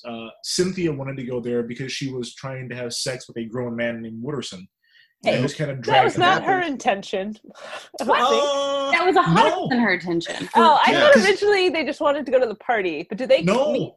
Yeah, they were at the drive-in. They were at the oh, that's right. Okay. All right, Yeah. I was trying to cut Cynthia some slack, y'all. No. All right. No. Okay.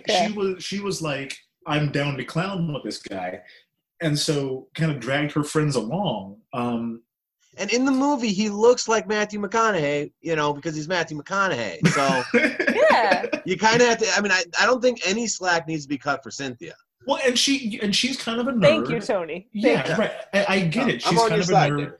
Like, as we said, she's High School Megan, and I could see High School Megan being hit on by a guy who's my hair did like not that. look like that in high school. Your hair did not look like that. That's true. Her hair was a sight to behold. But curly. Yeah, she was curly Sue.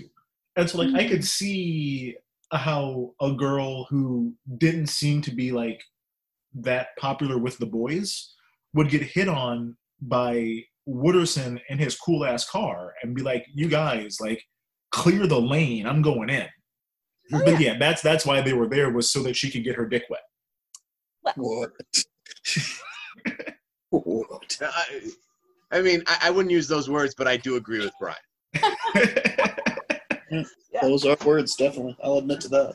Those are words. No, so like, if you're the girl's friend, are you like, do you say something to her? Or are you kind of like, hey, she knows what she's doing? I say something to cover my ass. I'm like, I want to go on record. This is not cool. He's a child molester. You're going to do it anyway, but I need to clear my own conscience by saying, watch out for this guy. I mean, he does look like Matthew McConaughey, Brian. That's true. I feel like she knows, though, because, like, Pink seems pretty cool with Wooderson, and they're cool with Pink. So, like, I think she gets what she's stepping into. Yeah, she knew what this was not kind of like a setup. We talked about Sabrina earlier, the incoming freshman. I feel like the Tony character, who's the blonde nerd, does kind of snowball her here. Because he's like, in the beginning, he's like, oh, you don't have to do this. This is so humiliating. Like, what do I say? By the end of the movie, he has, like, groomed this child to hook up with him. That, to me, I think was, like, more... Oh, that's a little strong. Am I lying? Groomed is a little strong.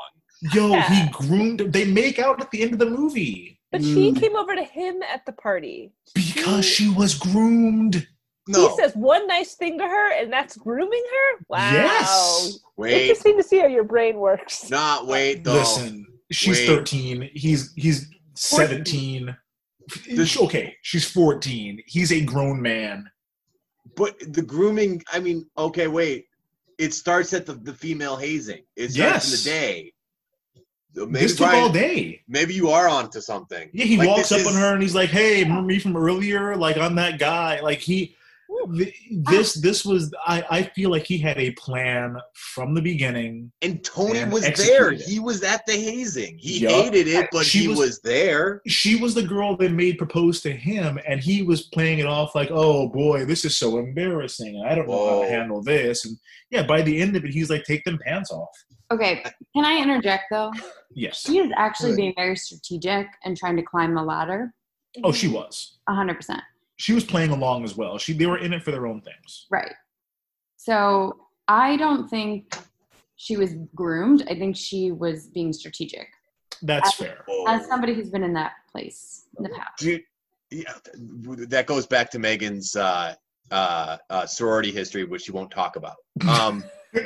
But I need to rewatch the movie just for those takes because I did not get that from those movies either. The strategery or the grooming. Watch in the beginning, he's very much like, I'm not okay with this. This is so uncomfortable. How do I handle this? By the end of it, he's basically like, you're so special, baby. Like, this shit is gross. Yes, and she is playing along for her own purposes, which I will not judge. And of all the guys, like, he is the least threatening of the guys who she could have hooked up with, which is part of the groom. I will die on this hill. I've never seen Tony from that perspective. No, I think you took something that seemed so innocent and wholesome and you tarnished it. That's what I do, baby. Yeah, it deserves a rewatch.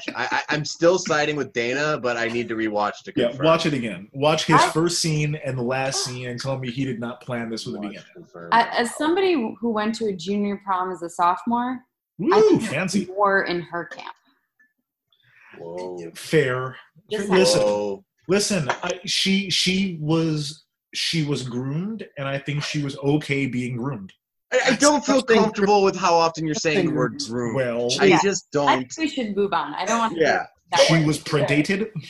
I think that might be worse. I think you found a worse word. Yeah. Yeah. Literally. Go on. Move on. Anyway, so Cynthia gets Wooderson's phone number, and then, I mean, there's a lot of other stuff that happened in this party. I don't think any of it really mattered. Does anyone? Not really. Anything else? Yeah. Just the little bit where Darla, Parker Posey, kind of comes up and tries to make Sabrina do another air raid drill. But that's the only meaningful thing that happens, I think, in this whole party. I think we're also forgetting Mitch. Comes off as a cool guy. Oh yeah. We've totally forgotten about Mitch, which is fine because he's honestly, forgettable. Yeah. And apparently my boyfriend was telling me we were watching it, and I've always noticed it as well, but there's a drinking game around the number of times Mitch touches his face or nose, because I think that's his acting crutch. Yes. Dave and I did that a lot too. When we made fun of Mitch, I think, a lot without realizing making fun of Mitch. But anytime he's upset or bothered or embarrassed, his one go-to move is pinch the bridge of his nose and shut his eyes and tilt his head a little bit. For sure, you'd black out if you played a drinking game like that. Yeah. But, Mitch gets the girl, comes off looking real cool for some reason. Unclear to me, but I feel like we've given very little time to Mitch, so I'm just going to say. We're going to come back to Mitch at the end. Oh, okay. Yeah. My apologies. Anyway, so then we kind of switch scenes over to the football field, because that's where you should go. A locked football field on school property in which the coaches are trying to get you to sign a pledge to not drink and smoke. That is exactly where you should go when you're plastered and want to continue drinking and smoking. At 4 a.m. Yeah, 100%. Mm-hmm. So then, of course, it's Wooderson, it's Pink, it's Simone. Is it Jody? No. Jody is there, yeah. No, it's Siobhan. No, Jody's gone. Oh, Jody's not there. That's right. It is Siobhan. Yeah. Yep, you're right. Anyway, so Pink says, go grab something in my truck. And Wooderson comes back, and he has found the pledge that Pink has to sign. And so while the rest of the crew is dicking around on the field, he like reads the pledge aloud and then just kind of has this moment of, as we mentioned earlier, of just saying, just keep on living. Livin. Yeah. And Pink's like, I don't know if I should sign it. It's stupid, blah, blah, blah. And Simone's like, you're the king of the school. You can get away with whatever you want. Why are you even talking about this? And then, of course, the cops show up. And then they're like, we have to call the coach, which if I'm a coach and getting called at 5 a.m. or 4 a.m. or some time is to like deal with the guy who I'm like trying to get to not drink, drinking on my field in the middle of the night, like I am outraged. I'm so mad. And the coach is literally, he pulls up in his truck and is like, what are you doing? Let's wipe the slate clean, sign a new commitment, blah, blah, blah. Like, no, these people are going to get their asses handed to them. Coach still would have showed up with nunchucks. He's a quarterback. He's a quarterback. Matter. He is a quarterback. Like, do you ever watch like Last Chance U? Yes, I love that show. Like, I hate the coaches, like all seasons. And even like all the hard ass coaches, once they talk to the quarterback, are like, hey, can you do this, please? Like, I know, like I yelled at the whole team. I wasn't really yelling at you, quarterback. Quarterbacks are special. Yeah. Yeah, there are like definitely within like certain sports like positions where you're like, no one else can do this. I'm gonna cut you slack. Like, yeah, for you sure. You get to flout the rules because I can't replace you. So it definitely happens. It's not great, but it definitely happens. For sure. I guess. I mean, and he literally turns to the coach and says, "Listen, I'm gonna play ball, but I'll never sign that." And the coach and like literally throws the crumpled up paper at the coach. And the coach is just like, okay, and drives away. Like, what? If that happened in high school, somebody, a voiceover somewhere would have gone, finish him. And then Coach Still would have, like, pulled out my spine or something. I feel like even, like, Coach K or Coach Chambers. Oh, like, Coach Chambers would not play along with that. They would not have that. No. And they're the nice Chambers arms for hours afterward. Yeah. Side question. What does playing football on Pink's terms really mean? Like, does he not have to go to practice? I'm going to show up high at practice, I think is what he's saying. Like, does he get to show up high? That's what it is? Like, I really didn't know. I do what I feel like. You can go to, like, parties and not get punished for it. Yeah, that's what I think. Okay. All right. And then so before we get into the segments, I'm just going to go to the last kind of scene, which, again, for me is a little bit problematic. I mentioned in the Bring It On episode that I had a little brother in high school. Well, I still have a little brother, but I had a little brother who in high school was 5 years younger than me. So it was in 8th grade. And so I would literally the same kind of time frame of like Jody and Mitch. And so Jody tells mom, like, be easy on him. He got beat up today, whatever. And so Mitch strolls in after making out with like the older chick in the park, strolls in at like 4 a.m. And mom, sunny outside. It's like 5 or 6. Yeah. And mom is like, oh, how are you doing? I heard you had a rough night. Have you been drinking? Oh, no. Okay. And like, he's really stoned out of his mind, wasted. He like basically just walks past her, goes into his room, closes the door. She like checks in and is like, oh, are you okay? And he's like, oh, I'm just going to bed. Like, he almost can't speak because she's like, well, are you drunk? And he's like, pfft. Yeah. Like words are not even a thing. That's it. And so this is just like my soapbox because I feel like the younger brother always gets away with everything. Mm-hmm.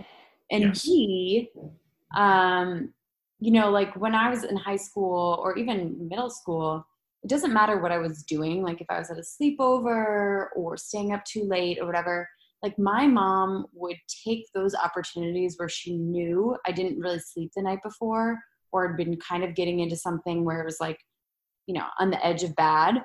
And she would like put me through the ringer the next day. She'd be like, oh, well, today is like the day that you need to like mow the lawn and run all these errands and like drive your brother around. And so, I don't know, the fact that the little brother just gets to like go in the room and be like, oh, I'm going to go to sleep for the rest of the Saturday, like, is wild to me.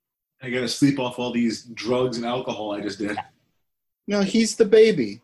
They get treated like the baby. It's kind of. I'm a younger brother, and I did get away with more. Same. I didn't get to like in high school get to be out until sunrise. Yeah, but I did get away with more than my sister did. Yes. Yeah, I didn't take advantage of it, but also, yeah, I could have gotten away with a lot more stuff than Chris did for sure. They didn't care at that point. They already had a good one. Yeah, I think it's just at some point it's like just like deal fatigue with parenting. It's like, okay, I'm kind of over just yelling. Just don't do it again. Yeah. Yeah. Just is what it is. Wait, I'm the only one who's the oldest child in this podcast. No, Dave is. No, middle. What? You have an older who? I have an older sister. I do. Since when? Sorry to define it. Well, let's see. She was born 38 years ago, so about 38 years. What? Yeah. Dave, I've known you since the late night? Really? Yep. Well, I'm a shitty Breaking friend. news. I'll tell you all about it sometime. I've met your grandmother? This is crazy. Wow, really unpacking a lot of shit. I will be damned. All right. Yeah. Anyway, so we'll just close out by saying it ends with Wooderson, Pink, Simone, and the rest of the friends, because I couldn't even keep their names. The others. Driving to Houston to get Aerosmith tickets, because fuck it, Aerosmith is way better than any sort of pact you have to sign, and it's summer. Truly. Just one lame Austin thing. My boyfriend was watching this with me, and he told me the exact road that they were driving on, but they were driving the wrong direction to get to Houston. So they were on 290 somewhere, but going actually west instead of on the way to El Paso. Yeah. Nice. So little trivia for you. No, we don't have a branded segment for this, but there were some performances that I think deserve some attention in this movie. We talked about Ben Affleck as O'Banion, just like a super unhinged, like terrifying person. One character we haven't really discussed in here is Don. Don's physical comedy is so great for me. There's a scene in the very beginning where he's trying to get a girl to ditch class, and like he is so kind of frenetic about it, and just like I don't know, I can't do the impression because I can't talk that fast, but he is I love every scene with him in this movie. I wanted more of him. He is the greatest for me. Wait, he was the overalls guy, right? He was overalls. Yeah. Come on, let's go. Come on, let's go. I don't know. He's kind of creepy. I laugh every time. Sure it is. But listen, I wouldn't want to make out with him, but watching him in this movie makes me laugh every time he's like that amped up for anything. I always kind of bust up laughing. And his speech at the end with the on the football field, where he's kind of just like, I did as much as I could when I was stuck in this place. I had as much fun as I could when I was stuck in this place. I got with as many girls as I could when I was stuck with this place. It just works with the character. He like kind of, I think as an actor, he just kind of nailed it. Yeah, I like the character. And too, also, Parker Posey, who I was like, she was a very early crush for me. We talked about Eliza Dushku I had a crush on from Bring It On. Parker Posey, for a time in my life, I was like in love with her. And now I really only see her as like the dork from every Christopher Guest movie. If you've seen, a lot of people have seen Best in Show, where she has adult braces and like a weird kind of a pixie haircut. I love her in A Mighty Wind. If you haven't seen A Mighty Wind, it's my favorite Christopher Guest movie. But I can't look at her and be like, oh, she's hot anymore, because she always plays like the dopiest character in all of his movies, and she is the best. But I did love her from the first time I saw this movie. She was my wife's favorite character when she watched it originally, and then when she watched it again, she just thought she did an awesome job as that kind of bitchy girl. Did you watch this with you? Yeah. That's sweet. I have twins, infant twins, so I'm not necessarily allowed to have fun without her. It's kind of this thing. If I have fun without my wife, it's kind of like, how, like, why would you even think about doing that? I've been up for days, like, kind of thing. First of all, how dare you? Yeah. First of all, how dare you join? A little, I think, under the radar performance is the Benny character. It's like this really like underneath role, kind of like bit part, but he kind of nails it too, as like kind of the big jock. He like makes a lot of jokes that aren't really funny, but people laugh because he could probably just beat you up. And he like does the perfect, I'm drunk as hell, I'm gonna try to stand up, I can't stand up, so I sit right back down. We've all been there. He nails it perfectly. And it's just kind of like, I like that when the big characters just show like are just really well established. And I think he did a great job. Yeah. I also think Slater's performance as the stoner is like, I feel like every stoner character after this is just based on him. Yeah. If you look at the way that Jim Brewer plays that role in Half Baked, it's always like a variation of this. The two stoners from Can't Hardly Wait. Like, they're all just doing a Slater impression, and he does it better than everyone else. When he asks Mitch, "Are you cool, man?" in what way? And then just his response is just perfect. Okay. Okay. He's great. He's really, I mean, I love his work in this movie. I do love Adam Goldberg, too. Yeah. He's out of time. Version of that. He almost like doesn't belong in this movie. I feel like part of it is him kind of doing the voice of the audience a little bit, where he's reacting to these like ridiculous situations by being like, well, that's ridiculous. And everyone else is like, no, man, it's fun. And he's like, no, like, this is dumb. You're all dumb. Like, he's not here for any of the fun shenanigans. But I do think we talked about this in the very beginning and have kind of danced around it the entire time. But I think we really should dig into the music in this movie with a segment we call Mic Check. Mic check, 1 2 1 2. Mic check, 1 2. Microphone check, 1 2.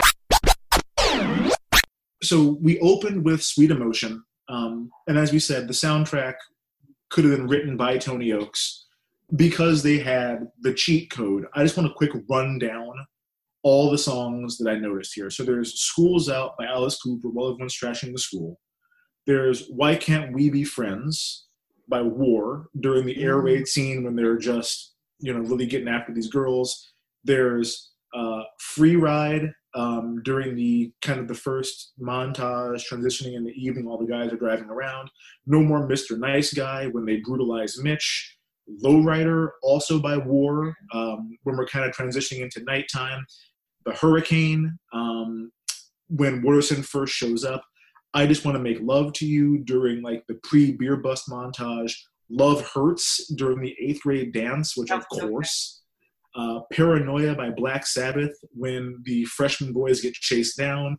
Tush by ZZ Top when Mitch smokes for the first time and Don is throwing trash cans at mailboxes out of the car. Rock and Roll Hoochie Coo during the pinball scene at the Emporium. Slow Ride plays twice. Once when Mitch comes back into the Emporium with the beer that he bought, and again, he puts on headphones at the end of the movie for his last scene, and it's kind of the outro of the movie.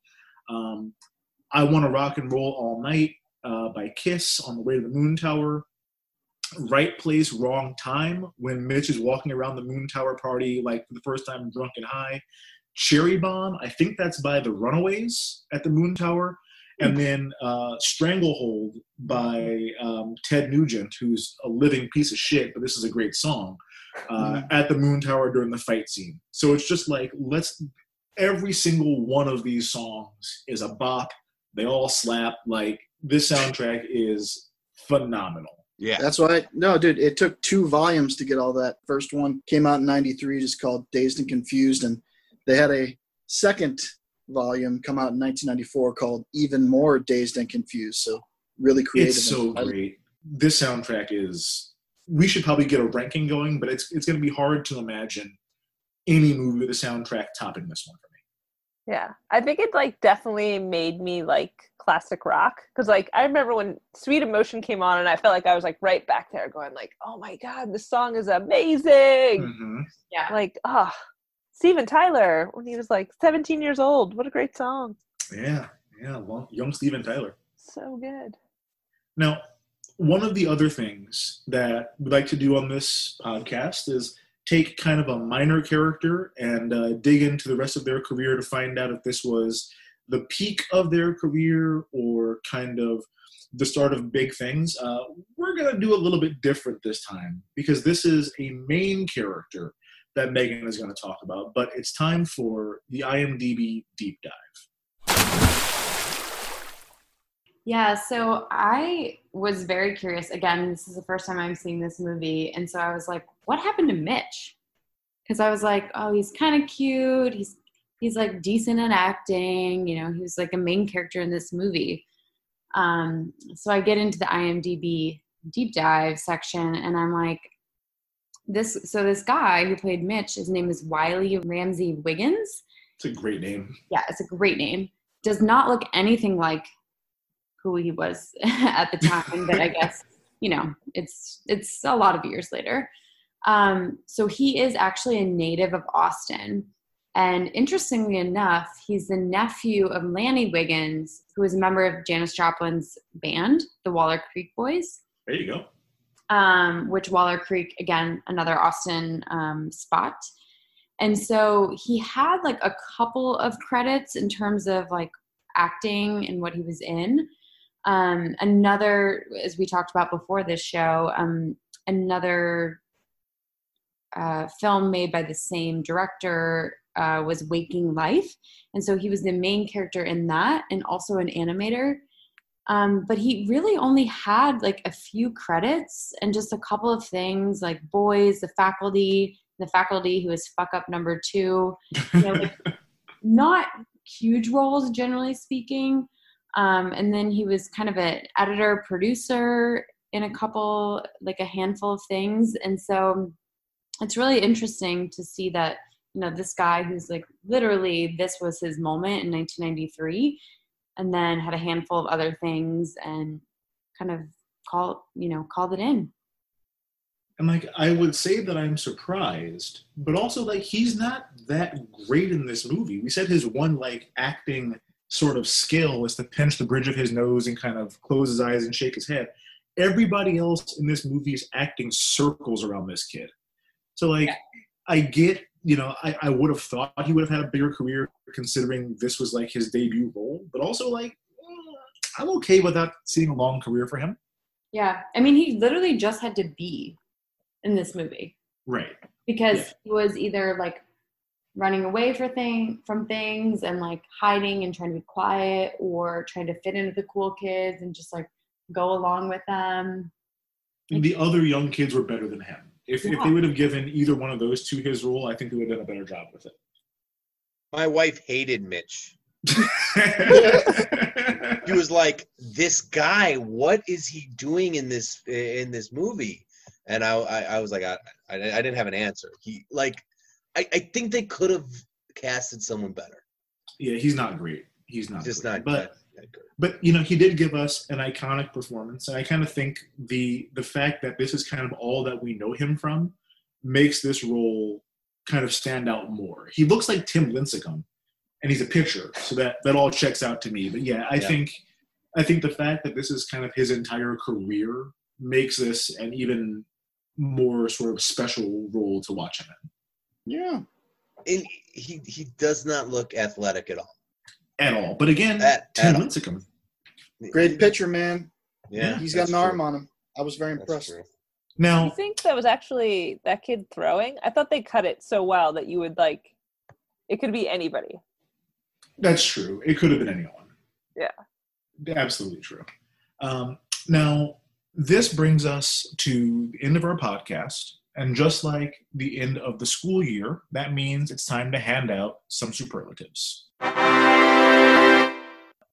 Wooderson is the most likely to take a seat right there for Chris Hansen.